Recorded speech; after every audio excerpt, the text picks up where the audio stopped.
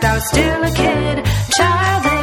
Childish. This all freaks me out a bit. Hey, after you drop off the kids or put them to bed, turn on Childish with real-life friends and podcasting virtuosos Greg Fitzsimmons and Allison Rosen. Laugh about the struggles and joys of parenthood. Grow closer to your children. Learn something useful or not.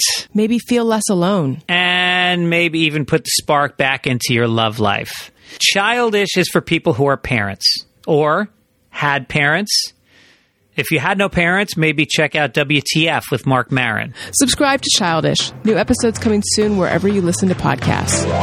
Childish, oh shit. Last time I checked, I was still a kid. Childish. This all freaks me out a bit. Childish, oh shit. How can I parent when I'm still a kid? Allison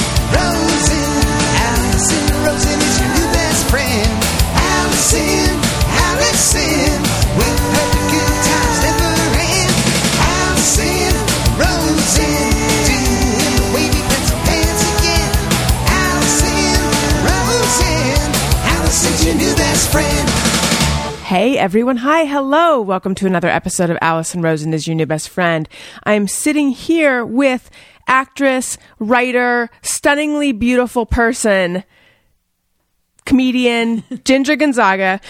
She was in Showtime's Kidding, which was one of my favorite shows of. And tell me, was it last year or was it this year? Was it last year into this year? Yeah, last year into this year. We premiered in November. Yeah, I loved that show. You played Vivian, a cancer patient.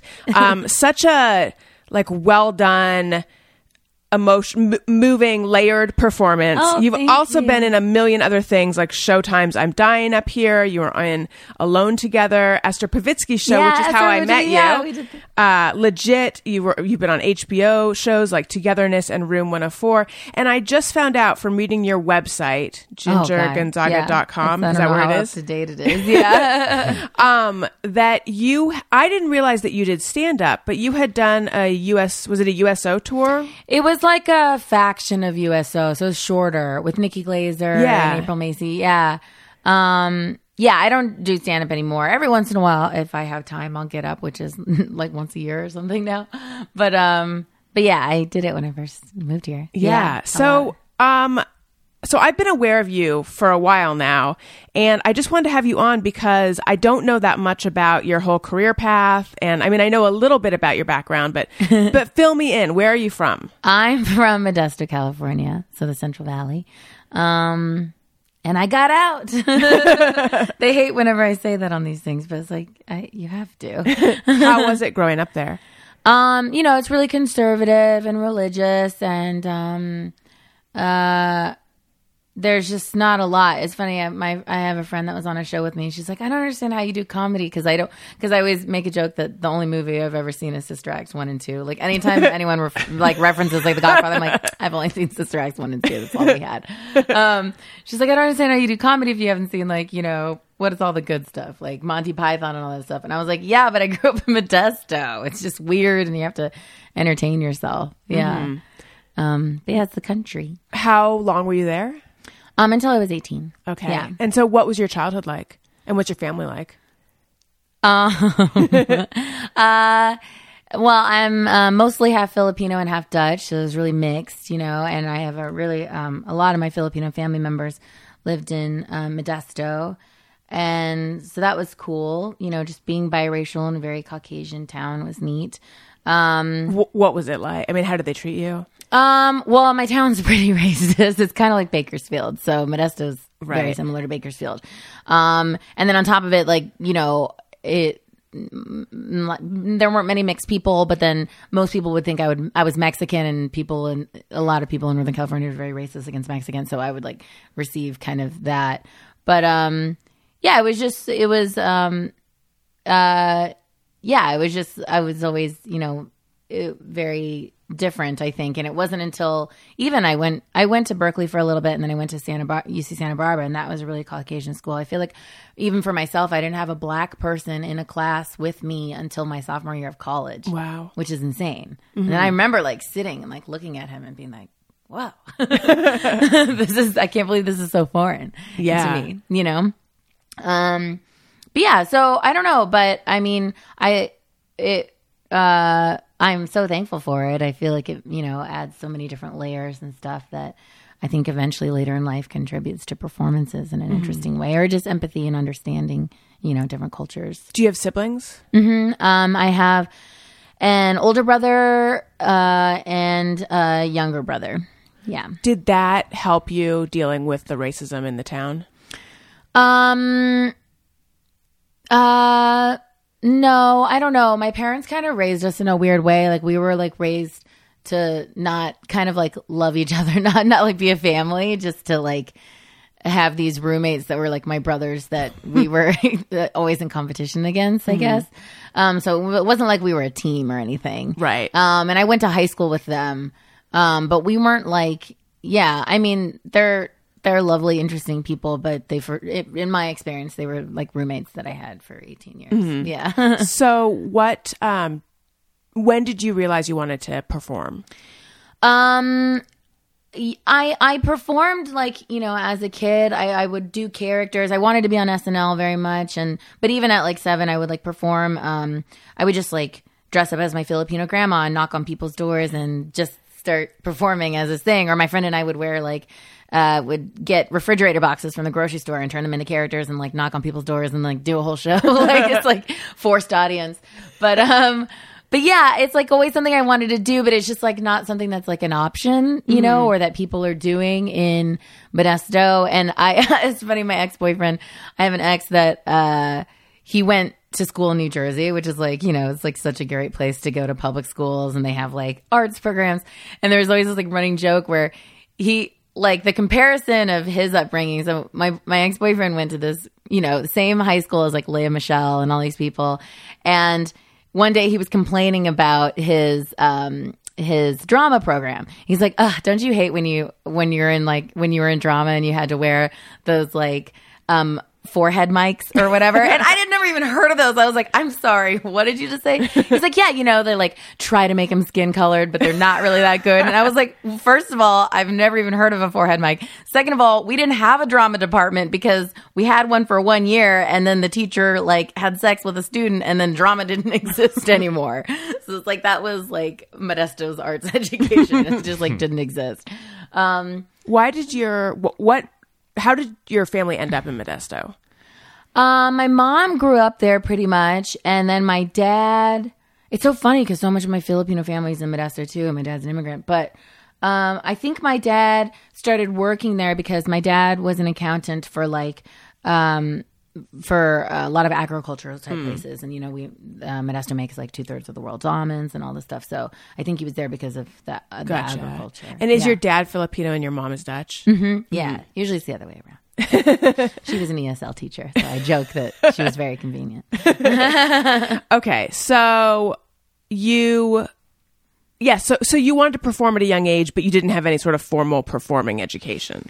Yeah, and no, not at all. But I did do I did do speech and debate in high school, and we had this like really magical, diamond in the rough speech and debate program. Our coach was #1 in the nation. It was like this really remarkable program. And in the program you could like debate and you could do spontaneous speaking. So I did all of that and spontaneous speaking, which, made me very comfortable with improv later. But also there were you could do this competition called, you could do dramatic interp or humorous interp, where you do an entire play by yourself. So I would do like humorous interp, and like the better you were, the more you would like pick a script with like 12 characters. So you would do like all the 12 characters in like 12 minutes. You do like an abbreviated version of the play. So it was like a self-taught way of, doing all these characters and performing and getting laughs and stuff. So I competed in that. And then you went to Berkeley for a little while, and then UC Santa Barbara. Were you, and I know, remind me what your degrees are in? So poli-sci and then a minor in Chinese. Yeah. And I went to Berkeley I did like a year of college at Berkeley in the summers of high school. Oh, so you could go and do like Berkeley summer school as a high school student. But the cool thing about Berkeley is they're on the semester program. So if you took classes there, you were burning out so much in a summer. You're doing a whole semester. Right. So I would do a semester, and then I went another year and I did another semester. Were you intending to go into something other than performing at that point? Yeah, I think that, from speech and debate, I did a lot of like international relations, spontaneous speaking. There's one thing I competed in, and I wanted to like work for the UN or something, or work for the Hague, and I guess that would have been like international law. So, and then weirdly, like because I had already taken so many poli-sci classes at Berkeley, then I was like, once I got to Santa Barbara, I'm like, I'm not going to start over and find myself and see what I really want to do. I've already taken all these classes.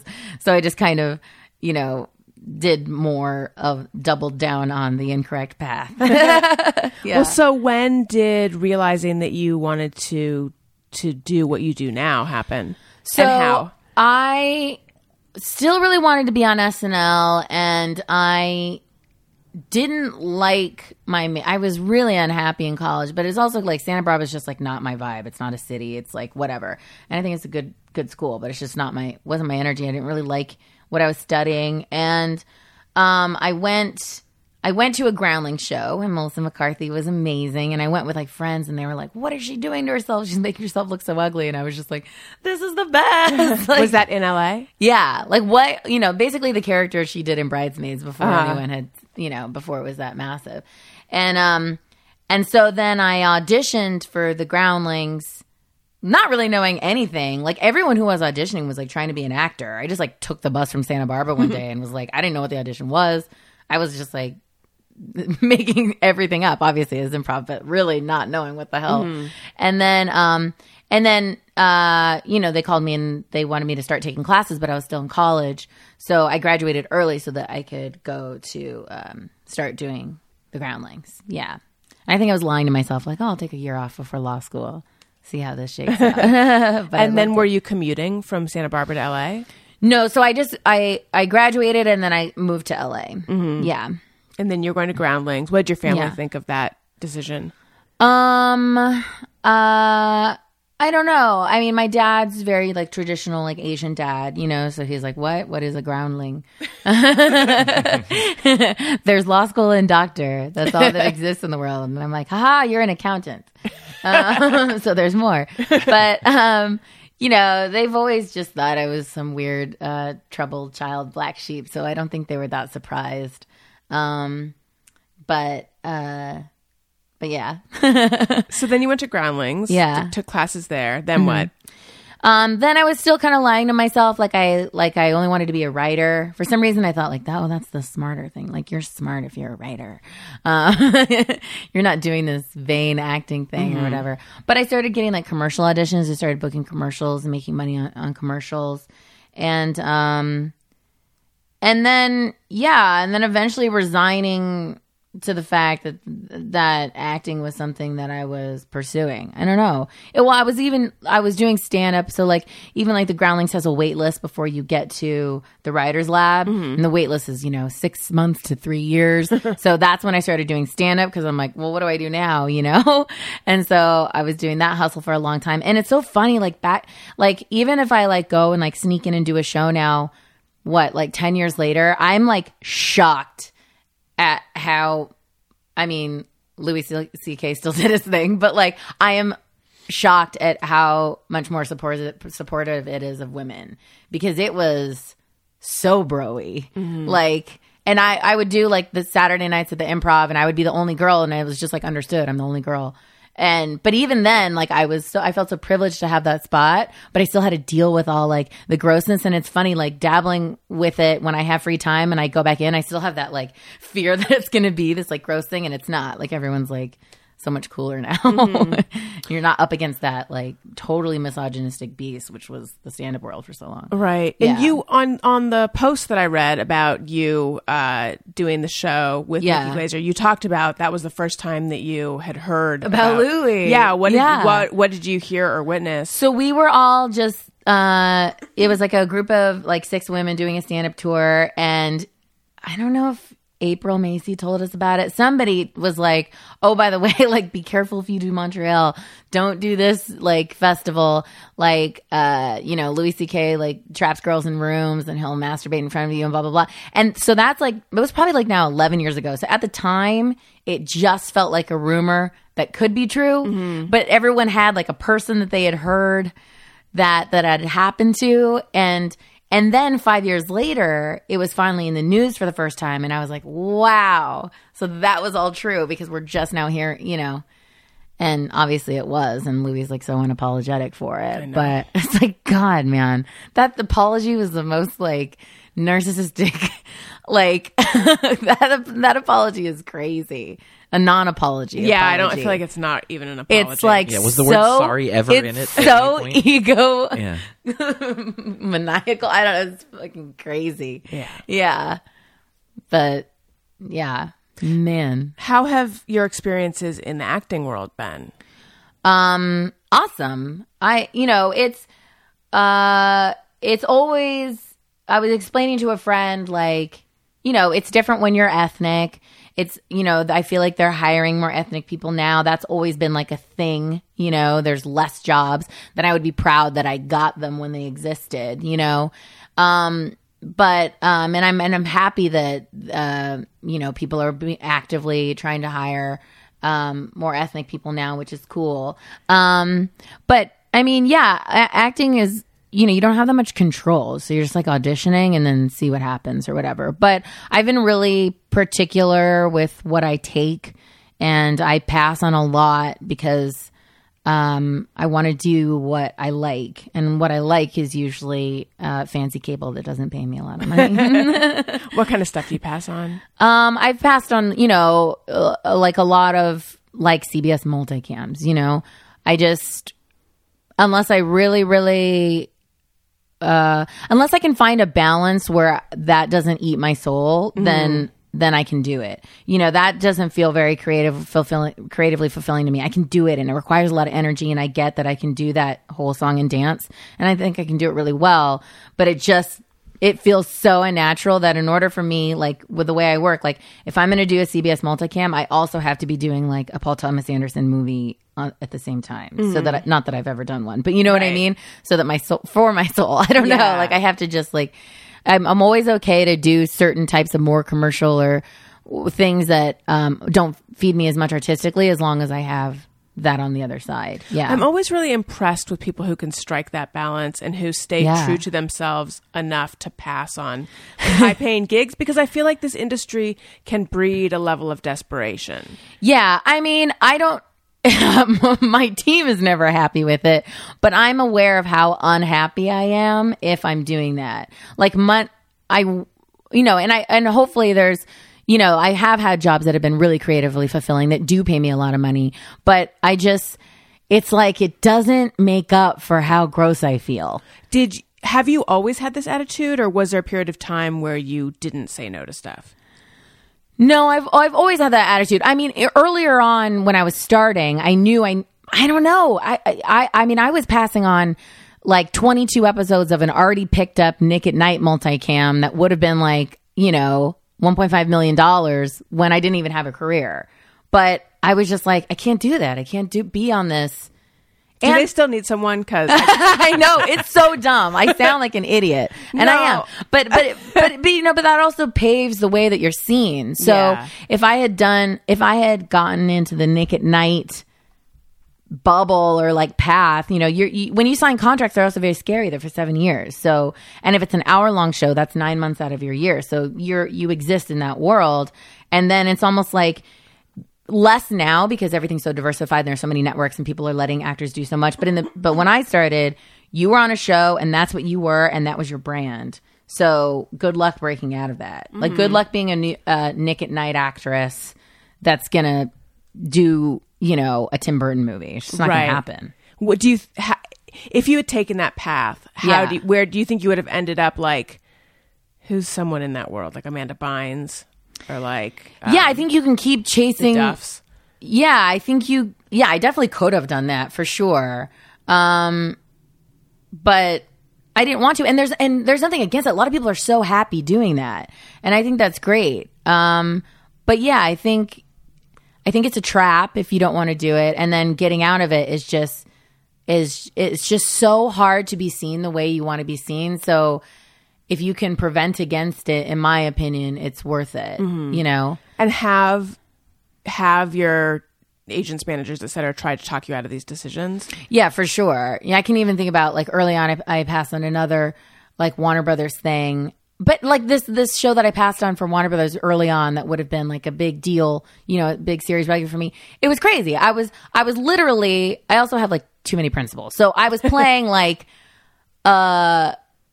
I was like 24. For some reason, I had a 10-year-old kid. I'm like, now this is just madness. Now you're just casting someone who looks really young, and I have a 10-year-old kid. And I was like the dumb wife who like didn't have a job and was just funny because she was like giggly and cute. And I just don't want to spread that message. You know, I just like, this isn't getting us anywhere. And maybe it's not my job to tell the world that, but I just felt like, no, I can't, you know? So you said that it's, if you can make decisions that'll help you to be seen the way you want to be seen, you should do that. Like, yeah. If you were to put into words how you want to be seen. I want us to be seen as someone who can play everything and who never plays the same thing. And that's my goal. I just want to, you know, there's certain actors who do really play almost everything. But you can only do that if you keep switching up roles and you know, I don't know. Like it's also really easy to keep playing. Like my first series for ABC, I was like, you know, this like high-powered attorney ballbuster, and it's like, yeah, I'm gonna get called in for all that stuff, and I can do it. It's gonna get boring after a while. What series was that? For Mixology. Oh, okay. Yeah, which I'm very thankful for, and which was fun. But like. And I can continue to play that on TV on lots of series, but it's like then your brain gets tired. You're not even like using. Do you get bored muscle. quickly? Yes, yeah. I just want to keep exploring and seeking, and like, you know, every role is like a chance to like learn about something. It's like another education. Like on Kidding, like I'm playing a cancer patient. I've never had cancer, but you're inherently going to start Googling about all this stuff and seeing kind of what that experience is like, and using your empathy in that way, and trying to respect people who do have cancer. Cause like, you know, it's not like they're going to hire someone who's sick, but I want to like honor those people and, you know, and every role like can be a chance to just learn more about the world, which is like, if it's diverse, you know, if you keep like finding all these new things. Yeah. Can you say whether we will see your character on Kidding again? I don't know. Yeah, I wish. I like it, but I also sold a project. So what's that? I can't say what it is, but I did sell my own show. Oh, congratulations. Thank you. Yeah. So hopefully that'll be happening, and I'll be distracted with that. So has that not been in deadline yet or anything? No, I don't know why. I feel like it could be, but it hasn't yet. So maybe it's not allowed to be. Mm-hmm. So, but that's the other thing is like, so I've passed on all these things, but I have also had the goal that I want my own show, you know? So it's kind of like you gamble, but right now it's working, you know? And that way, it's like the ultimate way. It's like, oh, I'm definitely going to be seen the way that I want to see or play the character that I want to play because I'm in charge. Right. You know, it just takes, and yeah, it's just a different route. It's a little more difficult. Writing, producing, like what's your role on the new show? Yeah, so I would just do everything for that show. Yeah. And yeah, it's really fun. Can you say what, if it's a comedy or a drama or like the format? It's a half-hour comedy, but it'll have like, you know, some more emotional moments. Yeah. More of a comedy than Kidding. Kidding's a half hour, but it's like, is that a comedy? I was crying throughout that entire thing. Me too. But there were moments that were really like darkly funny too. Yeah. Guest producer Tony Thaxton, are you familiar with Kidding on Showtime? I'm familiar and I want to see it, but I have not seen it yet. I don't have Showtime. It's really good. That's what I heard, and I do want to see it. Yeah. I think it's on. Really I think it's different. like on Hulu too. Oh, yeah, is it? Okay. Yeah. All right. Yeah. So you recently went public with your relationship with Jim Carrey. Yeah. Now I emailed you because, like I said, I loved Kidding, and so I think happy. you were one of my favorite parts of the show. Goodness. I emailed you and was just like, I just want to say I'm loving Kidding. You're so good on it. And you wrote back and you said something like, it's a really special project to you. Yeah. Were you already going out with him? Yeah, I think so. Yeah. It's been a while. Yeah. Yeah. How did you guys meet? I met Jim when I was briefly, because I was on I'm Dying Up Here and he produced it. So I'd met him a couple times at those things. He obviously, had seen the show or whatever, but I didn't work with him until Kidding. So I didn't. He didn't become a friend until I was on Kidding. Yeah. Was it like he remembered you from that show and then you were called in for this, or was that just chance? No. So yeah, that was just chance. Like, I was supposed to do the full second season of Kidding, but I couldn't because I was on an NBC show. And so I told the creator, I was like, I'm so mad, because the creator used to write on I'm Dying Up Here. So I was just venting to him one day. I'm like, I can't believe I can't do the second season of I'm Dying Up Here. And that's the first he knew that I wasn't doing it, because he knew that I was supposed to do it. And he was like, wait, that means you might be available for my show. So then I auditioned, and then Michelle chose me and Dave. So it just happened. I mean, I guess Jim would have remembered that it was me, but like not really. Like, I don't think that was like, he was like thinking about that. I look very different, and yeah. Mm-hmm.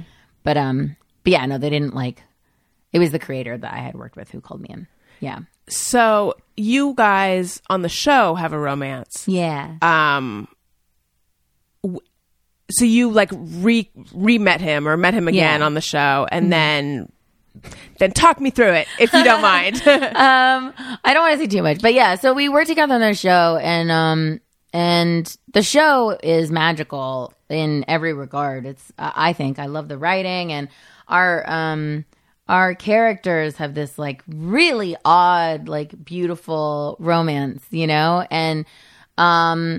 and Jim was wonderful to work with, and he became a really good friend. But it was just kind of like, we were just kind of really good friends on the show, and more so just really good scene partners and kind of there for each other. But we didn't like start dating until after that. And then it was like so weird, because it's like our characters had been in love on the show, but we were new as far as a Ginger and Jim relationship went afterwards. So it was just like interesting to like be like, oh, I'm not my character, you're not your character. Right. Right, because you guys had that intimacy together as these other two people. Yeah.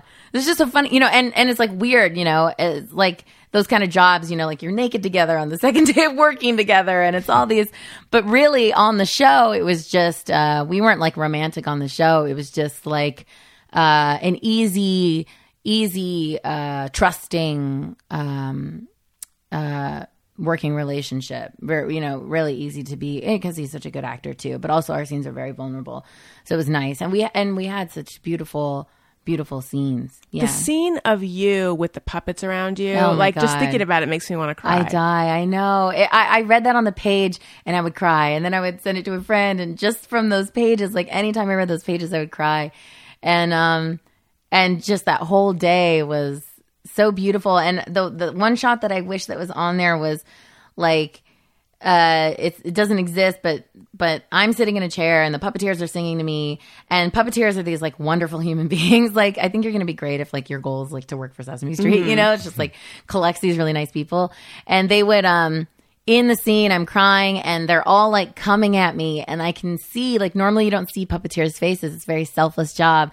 And in the scene, I can see the puppeteers, and like, essentially as the characters, they're on their day off trying to save this woman who wants to die. And it's just like, it slayed me every time, because they're so beautiful as the characters, and the real puppeteers are just, they're such beautiful people. And it would kill me every time I saw their faces. I just wish there was a shot where you could see what I saw in that scene, because they're just lovely. I just want to tell the audience a little bit about that scene without giving away. I don't think it'll give very much away, though, but just because they're probably like, what are you talking about? I don't get why puppets around you in a chair is emotional.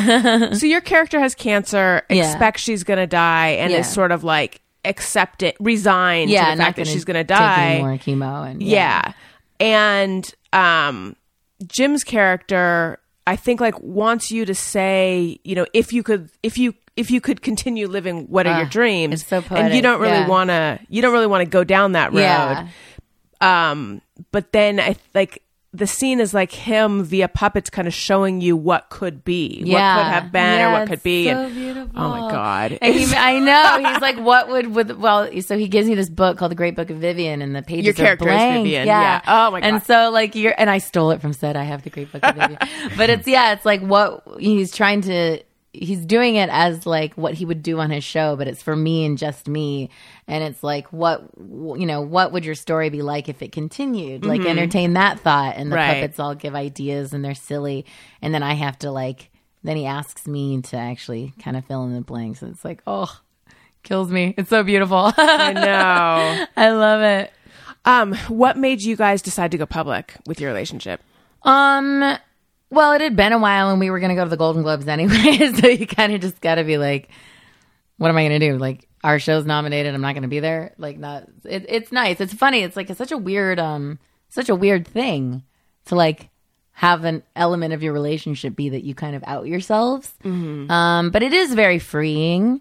And, it's just like, yeah. And I think it's like, I don't know. Well, you want to be comfortable in your relationship enough to be, open about it. And then, but yeah, it was just like, I don't know. It was just a good time. Did you feel like, were you actively being secretive before?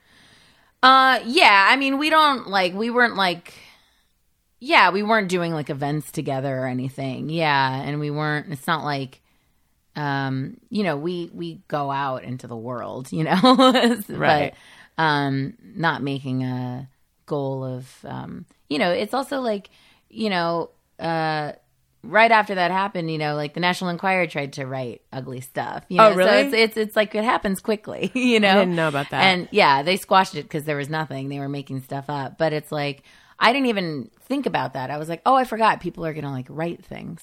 Like that's the thing. People are going to, take the bait or something. Well, it was interesting the way it was like suddenly everywhere. Like it was in People. It was in like suddenly there was like pictures of you guys everywhere. Yeah, I didn't even like think that would be a thing. I was like, oh yeah, thank God.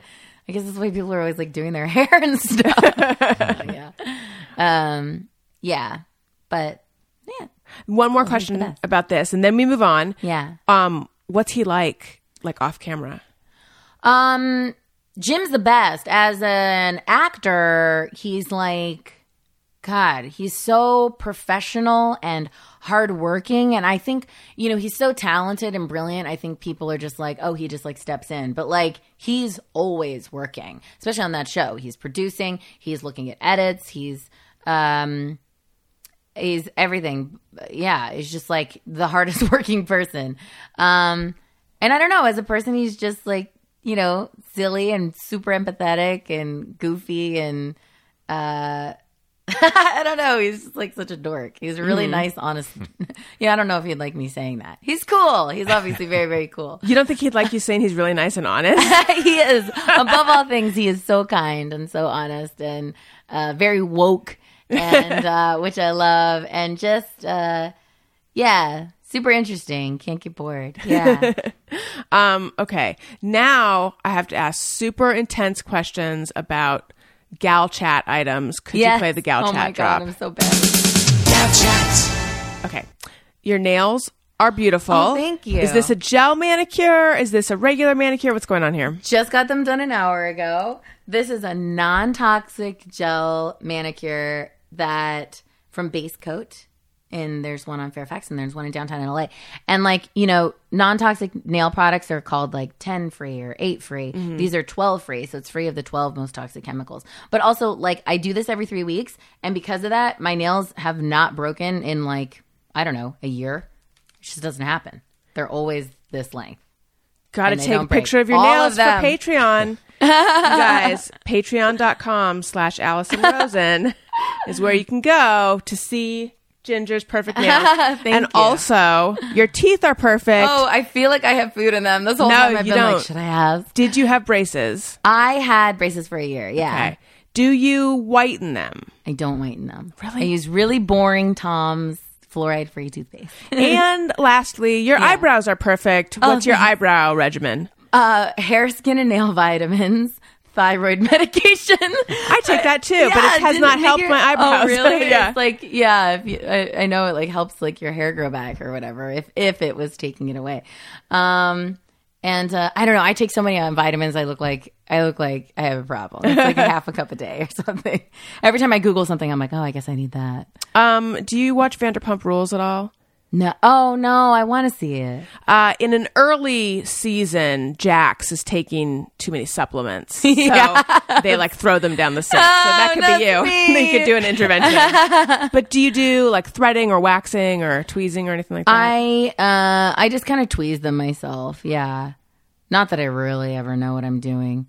And like sometimes I use those little tiny shavers instead of tweezing. Oh, really? Yeah. That scares I think me. that's probably ghetto. Well, but it looks really good. Thanks.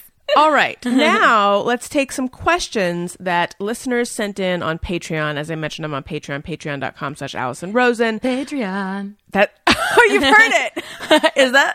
Oh, no, you haven't. Okay, yeah. No. We have a drop of, is it me? Someone going Patreon and Really? It just calls for it. And Jeff, so Tony is the guest producer, fill-in producer. Okay. And Jeff always plays that. So Yeah. you like nailed it. It sounds exactly like that. That is That's crazy. so funny.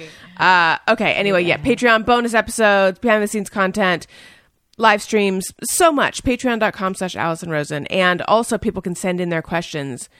For my guests there, we have a little jingle.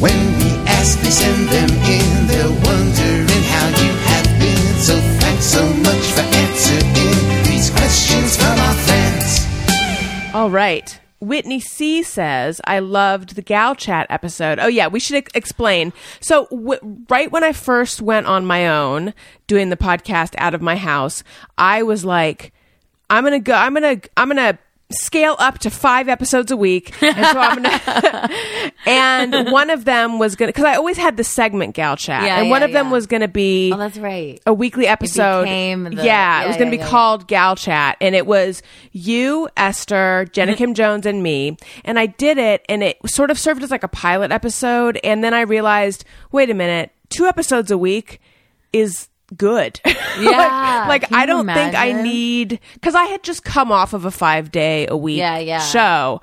But I realized like I don't need to do this many, because I think I was then.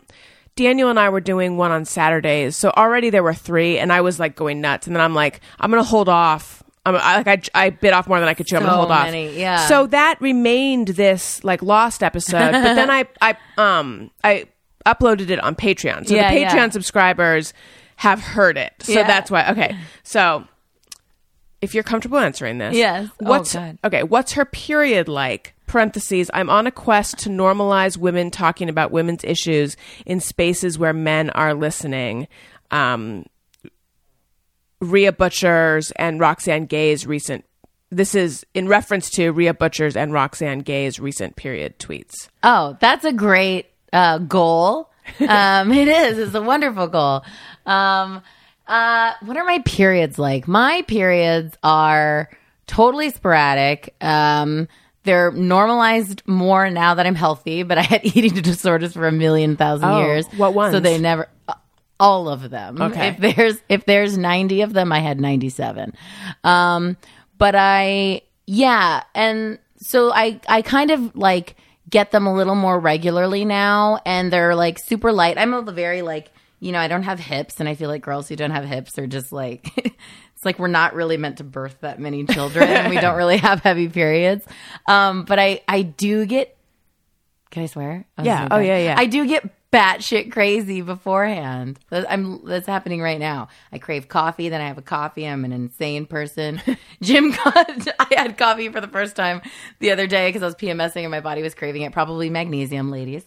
And I had some and I went crazy, and Jim just had to like acknowledge that I was crazy for a day. And I was like, I'm just letting you know I'm going mad. And he like walked around the house to check on me, and he caught me like I had a water bottle, and like for some reason I just like threw it into the garbage from really far away. And he's like, hey. And I was like, how did he like happen to walk in as I'm like by myself going, like, throwing this water bottle.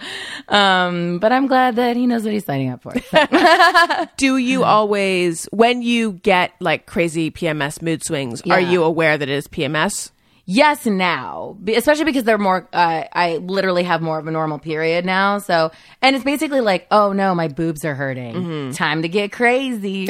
and it's like, oh, some of it is like having caffeine when I don't normally have it. Obviously, I'm having way more chocolate, so I'm like amped up. But yeah, I'm just more aware of it. But I'm a nuts person. Yeah, it's never mean, but I'm aware that I'm crazy. Right. Do the mood swings continue during the period? No, they kind of. It's always just like right before, and then I'll have my period, and it'll be chill. But it's also like a lot of like triggering anxiety, I think, for me in particular. So I'll be like, I'm craving all this chocolate. And then because I have an eating disorder history, I'm like, am I allowed to have chocolate? You know what I mean? It's like, and then I start going crazy and like my brain goes in a million circles, like wondering, well, what's the right thing to do? But it's just hormones are kooky. Yeah. Do you consider yourself recovered from the eating disorders? Yeah, I don't think you're. I think it's a very negative stance to subscribe to the fact that it's a lifelong disease, which I had always kind of like heard like when I was like 11. But I think you just go through waves where you're like, it's not, I'm recovered right now. You know what I mean? Because there's also a lot of times where you don't realize that you're engaging in those behaviors. There was a long period where I thought I was healthy because I wasn't like throwing up my food or something. But then I'm like, oh, but I was totally doing all these other things that weren't healthy and not even realizing, just thinking, oh, I'm a healthy person. But yeah, I think it's just like, I do feel like it's much like a lot of eating disorders can feel very analogous if you have an addictive personality to like a just keeping yourself sober. Yeah. Did you seek help? I never went to like to an actual treatment center. I mean, I have therapists. I've had like therapists and nutritionists, and I've done like, different 12-step programs or whatever, which, are good for some people. But I never went to like to a facility, which I should have for sure. But it's also a lot of time and money for people. How old were you when you started? Probably 11. Oh my gosh. Yeah. Went hard. And did you start with anorexia? Yeah, so I was anorexic from like 11 to like 15 or whatever. Were people around you worried about you? Yeah, like my neighbors were, but I also, yeah, I don't know. It especially in my town and in certain cultures, it's just like, me being this height and being. How tall are you? I'm like 5'3", and being like, 69 pounds. Yeah, especially now, that would look really, really crazy. But when I was younger, even though I did look sick, it kind of still just looked like a really skinny Filipino person. Filipino people have really tiny bones, but I'm not just Filipino. I'm Dutch. I have larger bones. You know what I mean? So, but it's also like, people don't talk about that a lot, especially back then. That's like, several years ago. So it wasn't like, yeah, I don't know. Had you seen something, or like how? Like, I guess this is the question I'm trying to ask. Like, where did you learn how to be anorexic?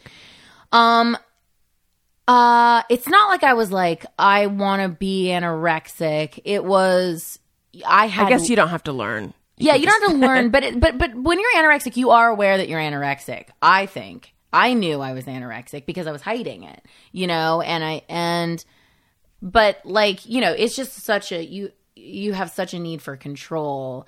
And if you're surrounded by chaos, which I was, it's just like what else are you going to grab at, So, and it was like a very, it's a very ambitious disease, I would like set really crazy goals for myself, and it would feel good to like make that goal, even though it was really unhealthy. Like what would a goal be? Like measuring my arm and having my arm on a different day be 2 inches small, or like only having like making the decision to, just like I would practice flute for 1,000,000 hours a day, I could be like, and I bet I can also only eat 6 grapes, which no one's telling me this isn't right. And, you get these, really, this was like the 90s. So it was like really like fat-free time. And I had a lot of friends who did ballet, and you just kind of like, society gets eating disorders, whether or not they actually get out of control. Atkins got really popular, and then all of a sudden bakeries were closing. Like a book got popular and people lost businesses. Right. Because the collective society was like, oh my God, we're not supposed to eat bread. You know what I mean? When that's crazy. Like, you can eat bread unless you have celiacs,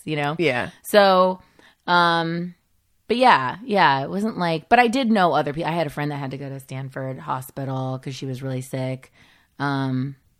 Yeah, and it can become like a culty thing, and like with girls, if you're competing, even if they're your friends, yeah. So started at 11, and then at what age did you start getting treatment? Oh, I didn't like do anything about anything until way later in life. Probably like maybe not even until I was like 29. Oh, okay. Yeah. Wow. Yeah. It was just I would, and it's weird when you're an actor too. Like, I remember like having this discussion with my ex-boyfriend, and he would be like, I've had periods when I first started working where by definition I was 100% anorexic, like the number of calories I was eating a day was nothing, but also I had a thyroid issue. So my metabolism was slow. So it's not like it didn't look like I was only eating like 500 calories a day or something. And in our industry, it's like a weird thing to notice, It's like, oh, no, you're just the size you're supposed to be for work, and even if that's totally unhealthy. And what I've learned is you can be a certain size that you, like, you can actually usually, depending on your body type, be that size in a healthy way. It's just that, like, your brain won't, you wouldn't have known otherwise. Right. Yeah, I was wondering about that. The pressure to be a certain size in the industry, I imagine, would, like, do you feel like you get triggered all the time? I don't anymore, because in getting better, you inevitably gain weight. You'll probably lose it again. But so I've had years where I've been like, this is not my normal size, and I'm heavier, but I'm still working. So I'm like, oh, look, nobody cared. So no one ever said literally anything. I'm probably, 15 pounds more than I was on this show when I wasn't eating. No one cares. I'm still getting hired. You know what I mean? So it's fine. But there are like weird things. Like on Mixology, we wore the exact same wardrobe for the entire season. So I was wearing a runway 0 dress there's just like no room. It was like Michael Kors. It was really tight. There wasn't room to even change. Have a seventh grape. Yeah, to have a seventh grape, But that's also like your brain, like, there's a really fascinating picture that I saw online of this girl, because people get so caught up with weight, where she like shows a picture of herself. She's some fitness girl. And like she shows her a picture of herself when she's like 90 pounds and not eating. And then she shows a picture of herself when she's working out and she has a lot more muscle. And she's like maybe like 115 or something. And honestly, as far as mass goes, she looks exactly the same. The number's really scary, but it's been replaced with really lean muscle, and she essentially has the same body, but she's able to eat and she just works out. Right. Yeah. Do you have body dysmorphia? For sure. And like, yeah, and you only kind of notice it, like, I will catch myself noticing it where, like, I did a movie with Dimitri Martin, and I remember when I did the movie with Dimitri, I was like, I am an elephant. Like, so I'm very aware that my brain at that time is so embarrassed by my size. And if I look at it now, I'm like, oh my God, I was so small. But I know that my brain at that time was like, no one look at me, I'm embarrassed. I'm sorry I'm in your film, But like, yeah, it's just, and when it's been that way since you're a lot younger, it's just hard to rewire. So you kind of just got to be like, I'm not going to weigh myself, and let me just try to be healthy and see what that does to my body and not care. So do you not, like, if you go to the doctor, do you not look? No, and I tell them I'm not going to, and doctors are getting better about that. Like, I tell them, like, I'm not weighing myself, and if I do, I turn around or whatever. And I noticed that with one of my doctors, like, they very clearly are like, they have it in their notes to not, let me see a scale or whatever. But yeah.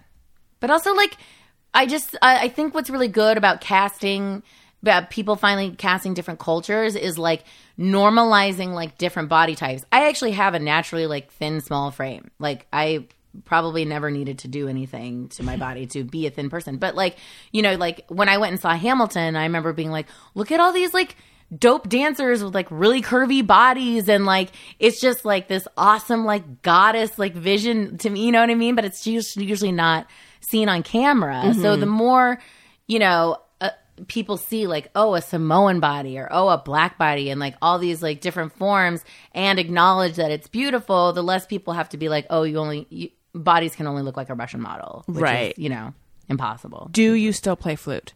I play flute like as a joke. Like I'll like I learned to play by ear, so if I want to play a pop song, I'll like listen to a pop song and play it just to be funny, because I think it's just so unsexy to play Rihanna on a flute. Like, and I'll like it, so I'll do it to crack myself up every once in a while. I feel like playing it on a recorder would be even unsexier. Yeah, it less would sexy. be. It would be. Okay, another question that came on Patreon. You sort of answered this, but what motivated you to get a degree in political science? How or do you use what you learned in your daily life? I was motivated to do it because in high school, the thing that I had, other than debate, that I was most successful in was called international extemporaneous speaking. And you would get like an international question, like, is Russia, you know, is their ruble going to be devalued? And because of that, I had to read like foreign affairs journal, all these things, and I got obsessed with like all these crazy things that I would read. So I knew a lot about international relations in high school because of speech and debate, and I liked it, and I liked you know, social justice in an international sphere. Now I don't use it, and sometimes I have to take breaks from the news because it's so crazy. Yes. You know, it's like I can either go nuts, or I can like. Jim and I took a news break like for like 2 days one time. We were like, look at us go. What did you feel disconnected? I felt just a little more calm. Yeah, because there's like a new bomb every day. So you're like, and I watch the news to hope that like there's a new bomb with the Mueller investigation, and then if it doesn't come, you're like, but not 100% disconnected, because 2 days isn't so long. But yeah, you can still, I don't know, it's just good to know about the world, you know? Initially, were you guys planning to do it for longer than 2 days, or did you decide 2 days? I was like, let's take a break from the news for 2 days. And I think it ended up being like 1.5. Because we're always watching the news. Right. But it was just too much. It's like, especially if you're an empathetic person. I think people who don't have empathy are like, cool, the world's imploding. But if you're like acknowledging how everyone's getting hurt from this, it's like, even today, like that actor... there's an actor from Empire. Jesse, yeah. Someone. Yeah, like, I know who got the hate crimes. is like back wearing MAGA hats. Yeah. And it's like, you know? Yeah, that's awful. It's They terrible. like called him all sorts of anti-gay, anti-black names and poured bleach on him. Yeah, and they and were broke his wearing rib. MAGA hats. Yeah. It's the new white hood, and it's so crazy that our president incites it. Yeah. All right. So negative. What's a funny thing we can say? So I have a segment called How Dare You? How where dare I you. ask nosy questions. Okay. And before we do it, I like to ask on a scale of 1 to 10, 1 being you're super duper private, 10 being you're an open book, where do you place yourself? 5. Yeah. That's what I was going to guess. You were Really? going to say that. Yeah. Yeah. All right. Let's hear the little thing. I'm happy to be on the show. Ask me anything you want to know. And I'll be sure to. What? How dare you?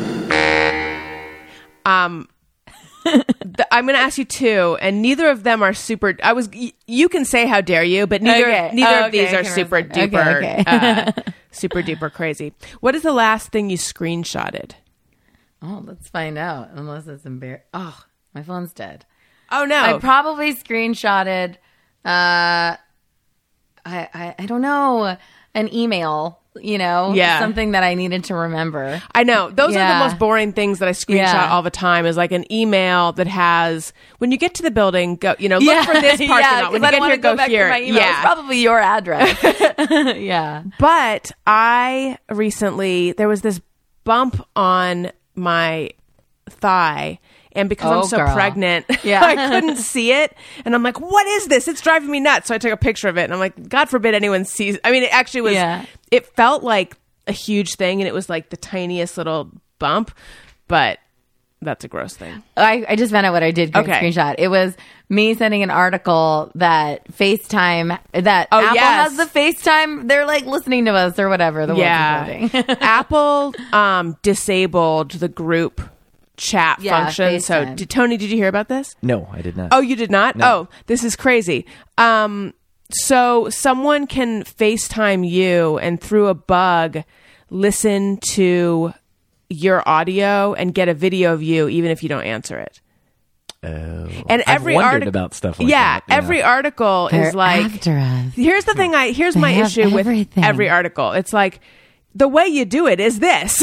Yeah. Oh, I know. Yeah, like cuz it's not there's a specific thing you have to do in order to like get that, which I'm not even going to say. But Apple like freaked out and has now disabled the whole function. So I don't know, but it is scary. Okay, and then guys. Also, what was your first heartbreak? What was my first heartbreak? Yeah, I guess like my first high school boyfriend. I wish I had a funny answer. I wanted to be like, I don't know. Yeah, my high school boyfriend. Is that heartbreak? I don't know if it's really. Did it feel like heartbreak? Yeah, no, we were really, really close. But, you know, it was like long distance for a little bit. He went to Princeton. I was still in high school. It couldn't work. Did he dump you? We like took a break when he was studying abroad in Germany. And then we both like dated other people. So that fizzled out. What does he do now? He sounds very ambitious. He is, he's like one of those like rich stockbrokery type people. Gotcha. Let's do just me or everyone. Sometimes I ponder on something I have thought or done. Is it just me or everyone? Okay, this is when people write in with things they think or do and they wonder, is it just me or is it everyone? It's just me. And then we say whether we also do this. Demi in Cordova says, when I eat a pot pie, I eat all the crust first. Well, now, given your history, I just suspect you don't eat pot pies very often. Yeah. I also don't, because one little pot pie is like 800 calories or something. I know, it's crazy. Insane. But my husband eats them, and sometimes I'll make them for my son. Yeah. And then what'll be left is just like a dish with crust in it. Yeah. Don't do it. It's not going to be worth it. Don't do it. It doesn't have any of the sauce on it. I know. It's dry. Yeah, it's like a little bit burnt. It's so not worth it. No. But it's so buttery. Yeah. too. Like, this That's is like, true. It's but I did go to an event, I don't know, like a couple years ago, and they served, was it shepherd's pie? It wasn't like a pot pie, but it was in like a puff pastry. Oh yeah, and that was really good. Yeah. So good. Okay, Bex says, I wonder who the third person is who came along on the now newly engaged couple's romantic hike or picnic or beach day to take the, oh my God, I just surprised her with the ring and she said yes photos. Yes. What? So, you know those... I didn't understand any of that. You know those photos people post on Instagram of like... the guy proposing. Yeah, who's the friend? Yeah. That takes the surprise. picture. Yeah, the surprise photo. It's so true. Yeah. There's so many photos like that. So many like romantic couple photos that look spontaneous, but it's like your arm's not. This is further than arm's length. So there. Who did it? Did you guys do engagement photos, Tony? No, there was no one around. Yeah. We were just at home and Aww. Yeah, we didn't either. Cute. Okay. Ray Morgan says, whenever I call in sick to work like today, I daydream that I'm watching the news and see that something horrible happened at my workplace, like an explosion, and it was a good thing I didn't go in. Oh my God. Well, maybe quit your job. I don't have that, but if I'm debating, like, should I go here or should I not go here? Should I take that flight? Should I not take that flight? Then inevitably one of the many thoughts, if I'm feeling really indecisive, will be like, but what if by not taking it, I've saved myself from some kind of tragedy? Or what if or the opposite? Okay. Mighty Blouse. My poinsettia is still alive and well. Does everyone just throw them out after the holidays? I feel bad doing that. Keep it alive, but it does seem weird having that flower in your home because it's like not the holidays. We still have our fake Christmas tree. Really? Yeah, but I've got to. It's like driving me nuts. It's driving me nuts. I have to. There's like 5 delicate ornaments still on it, and I don't know where the boxes are to put them in. It's no excuse. We need to get rid of it. I haven't had a poinsettia in my house for years because I heard they're poisonous to dogs. Oh, and I have heard that. Our first dog, Woofy, Named after the sound series. did eat some poinsettia leaves and then like got a little bit sick, got lethargic. So yeah, he's not fine. He died 1,000 years ago, but not from the poinsettia. He lived to be 17, so it wasn't lethal. Could have been 18. I know, if not for that plant. Okay. JMOs for A-Rose says, must check where my plane is going next when I enter the terminal at my destination. Nope. I do not care where my plane is going. Oh, no, I don't care. Yeah. Wait, you mean I'm after too- you arrive? Oh, yeah. I'm too busy being like, my shoulders hurt. Did I grab my phone? Sometimes I am curious to know where it's coming from, but not don't that. I don't care. really need to hunt that information Yeah, no. down. No. All right. Renee McMunn. Never take the first item on the shelf in the grocery store. Always reach 3 or 4 back. And if there's only one item, debate if I really need the item or can wait. I take like the second one. I don't go 3 or 4 back. But I don't take the first unless I'm in a rush. I don't take the first, especially if it's juices. I'm always like going to the back. Like, Wait, what's wrong with... Like, I want the latest dated juice. Right. Like, in the most in the refrigerator That's smart. possible. Yeah. Yeah, if I'm buying like a pre-made salad because I'm too lazy. Yeah.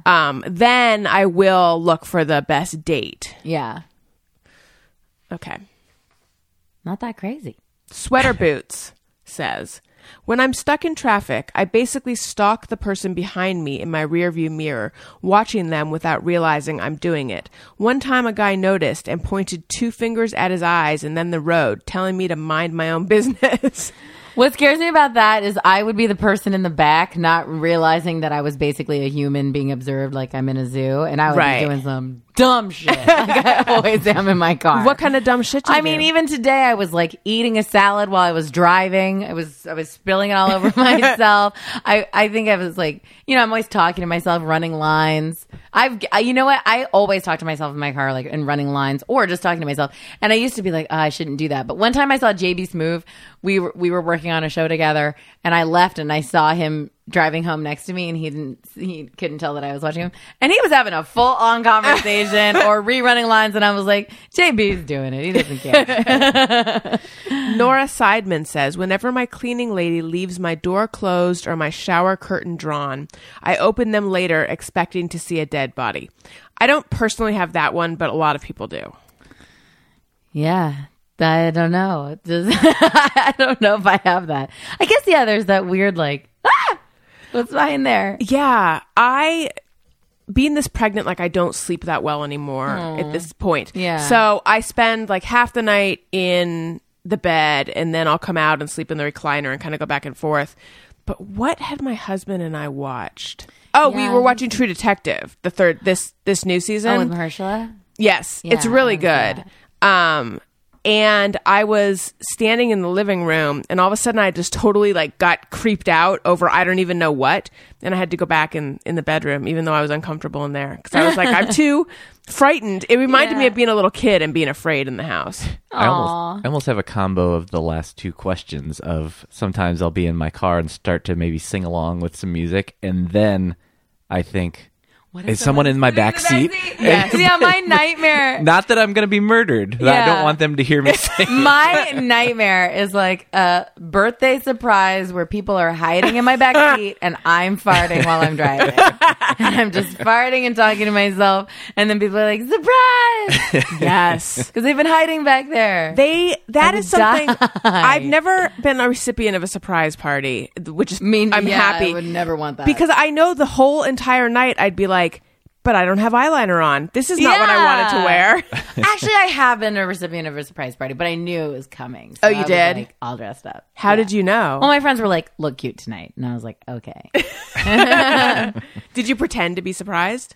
I at least was surprised at the venue, you know? It was in college, yeah. Because I was like, oh my God, thank you. we threw a surprise. I and my mother-in-law threw a surprise birthday party for birthday dinner for my husband, and he was legitimately surprised. He thought that it was just going to be his mom and me and him. Oh, that gives me anxiety. It's so exciting.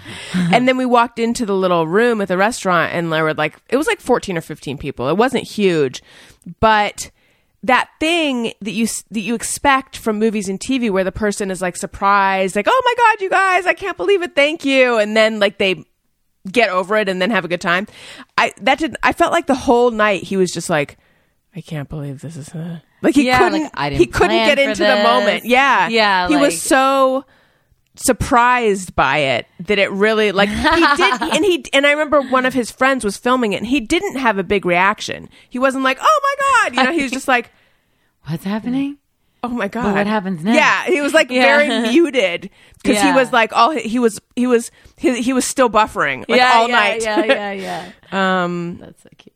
But he is appreciative of it, and I don't know how much he enjoyed it. We were trying. Aww. Okay, Dave Cross, no, not that one, says, I want my leather gloves to work with tapping my smartphone. It's all just animal skin, right? And he acknowledges that this is a kind of creepy, just mirror everyone. It is warm. Yeah, but it's got to be living animal skin. Yeah, there are gloves that they put like a little thing on the end of them. Yes. Yeah. Definitely creepy. 100%. Yeah. I wonder if you could use gloves. But I also want to be able to play Angry Birds. I wonder if you could use like a dog paw. I bet you could. You can use, actually in Japan they use hot dogs. I have Oh, really? People will be like on the subway using like warm hot dogs. Because it just has to be like... That is crazy. So disgusting. Their phones must smell. Ginger, it was so nice having you on the show. Thank you. Tell people where, plug anything you'd like to plug, tell them to be aware of anything, etc. I don't have anything to plug right now. I mean, Kidding is still on Showtime. Please watch.